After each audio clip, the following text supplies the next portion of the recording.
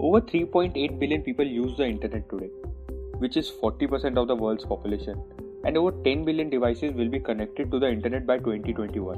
Also, over 570 new websites are created every minute, with over 3.5 billion searches per day on Google.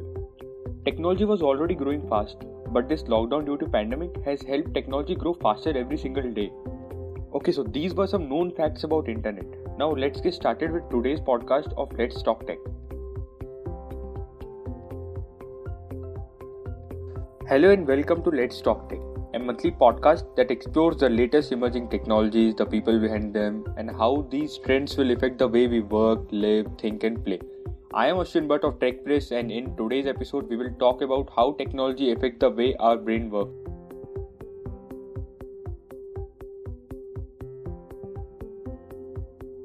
Technology has transformed the way we live, work, communicate and entertain ourselves. At the click of a button, we can conduct transactions, get information, learn new skills, and even find love. Our generation has seen the most drastic jumps in technology advances, and this has not only changed the way we perceive the world, but also how our brains receive and process information. We seem unable to tear ourselves from our smartphones, tablets, and innumerable social networking platforms, going so far as keeping our devices near us all day. Maybe we should be more mindful of how often we use technology, since it's been found to alter our brains in these 5 ways.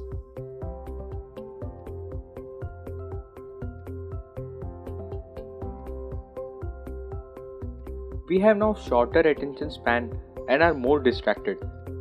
Before the trend of iPhones, iPad and other devices, the average person had an attention span of about 12 seconds. Now it's believed that we can only concentrate for about 8 seconds on average before moving on to something else. Fun fact, the average attention span of a goldfish is 9 seconds.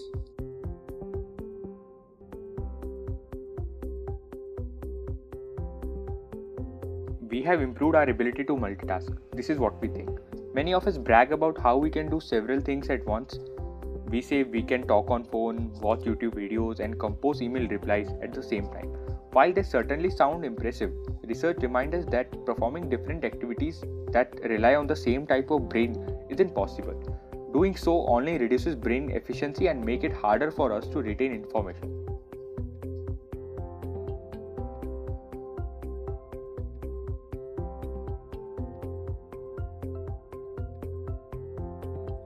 We have become tech addicts. Admit it. You are guilty of stopping work to check your phone once the message tone pings, or stealing a few minutes to check your Twitter timeline or Facebook feeds. There is a certain gratification that comes with seeing new notifications and messages, which is why some of us check social media platforms numerous times each day, spending hours blissfully scrolling down the pages. Even worse, some individuals end up suffering from videos or mobile game addictions, needing rehab and professional help to detox. The reason for this is simple. Technology has built in gratification that stimulates the pressure centers of the brain, keeping us coming back for more.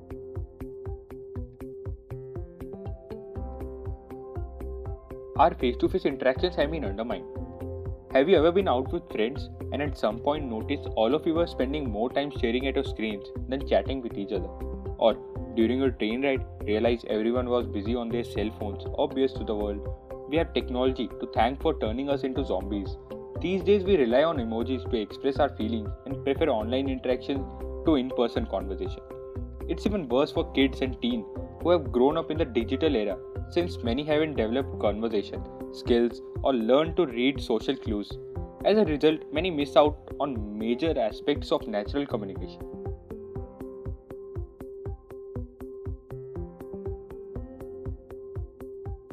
We are becoming more forgetful. Research has revealed that many millennials are more forgetful than seniors, something that can be attributed to the constant use of technology. In order to remember something, we need to move that information from a working memory to a long-term memory, and this hinges on our attractiveness. But thanks to technology, we are constantly taking in new information, barely having enough time to think about it and commit it to new memory before something else grabs our attention. This impacts our memory and makes us more forgetful.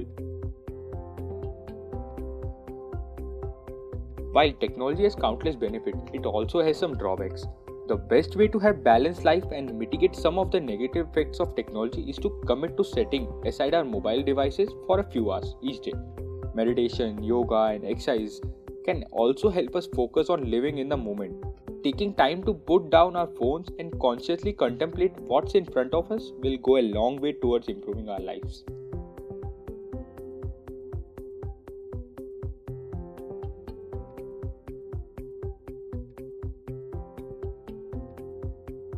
We have talked enough about bad side of technology. Now let's talk about some positive effects of technology.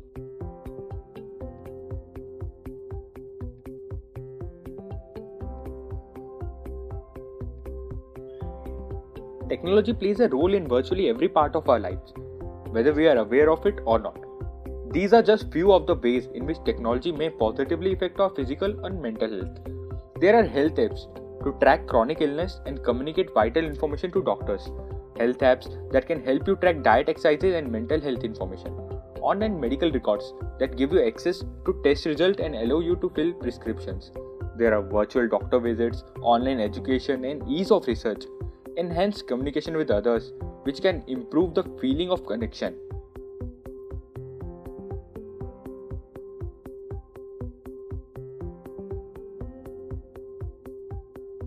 There are many ways to make most of the technology.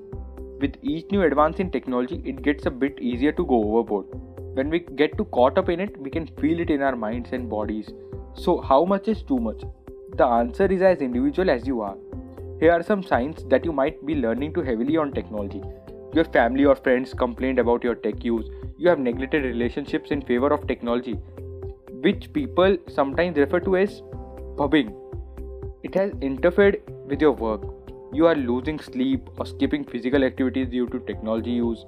It's causing you stress or anxiety, or you are noticing physical side effects such as tension, headache, eye strain, muscle pain, or overuse injuries. You can't seem to stop. If that sounds familiar, here are some ways to cut back on screen time. Clear your phone of unnecessary apps to keep you from constantly checking it for updates. Carve out a specific limited amount of time to use your device. Turn some television time into physical activity time. Keep electronic devices out of the bedroom. Charge them in another room. Turn clock and other glowing devices toward the wall at bedtime. Make mealtime gadget free time. Prioritize real world relationship with over online relationship. If you are responsible for children, limit their screen time, allowing it only at certain times of the bed and restricting it during activities like meal and just before bedtime. Know what they are doing, review their programs, games, and apps, and encourage the engaging ones over those that are passive. Play games and explore technology together. Take advantage of parental controls. Make sure that children have regular, unstructured, tech-free playtime. Encourage FaceTime over online friendship. Takeaways. Technology is a part of our lives. It can have some negative effects, but it can also offer many positive benefits and play an important role in education, health, and general welfare. Knowing the possible negative effects can help you take steps to identify and minimize them so that you can still enjoy the positive aspects of technology.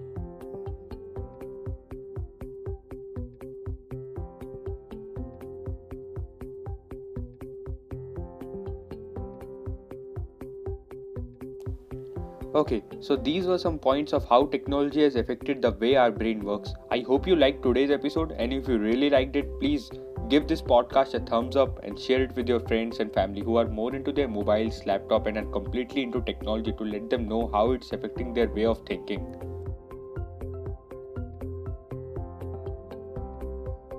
Thank you for tuning into Let's Talk Tech, a monthly podcast by TechPress.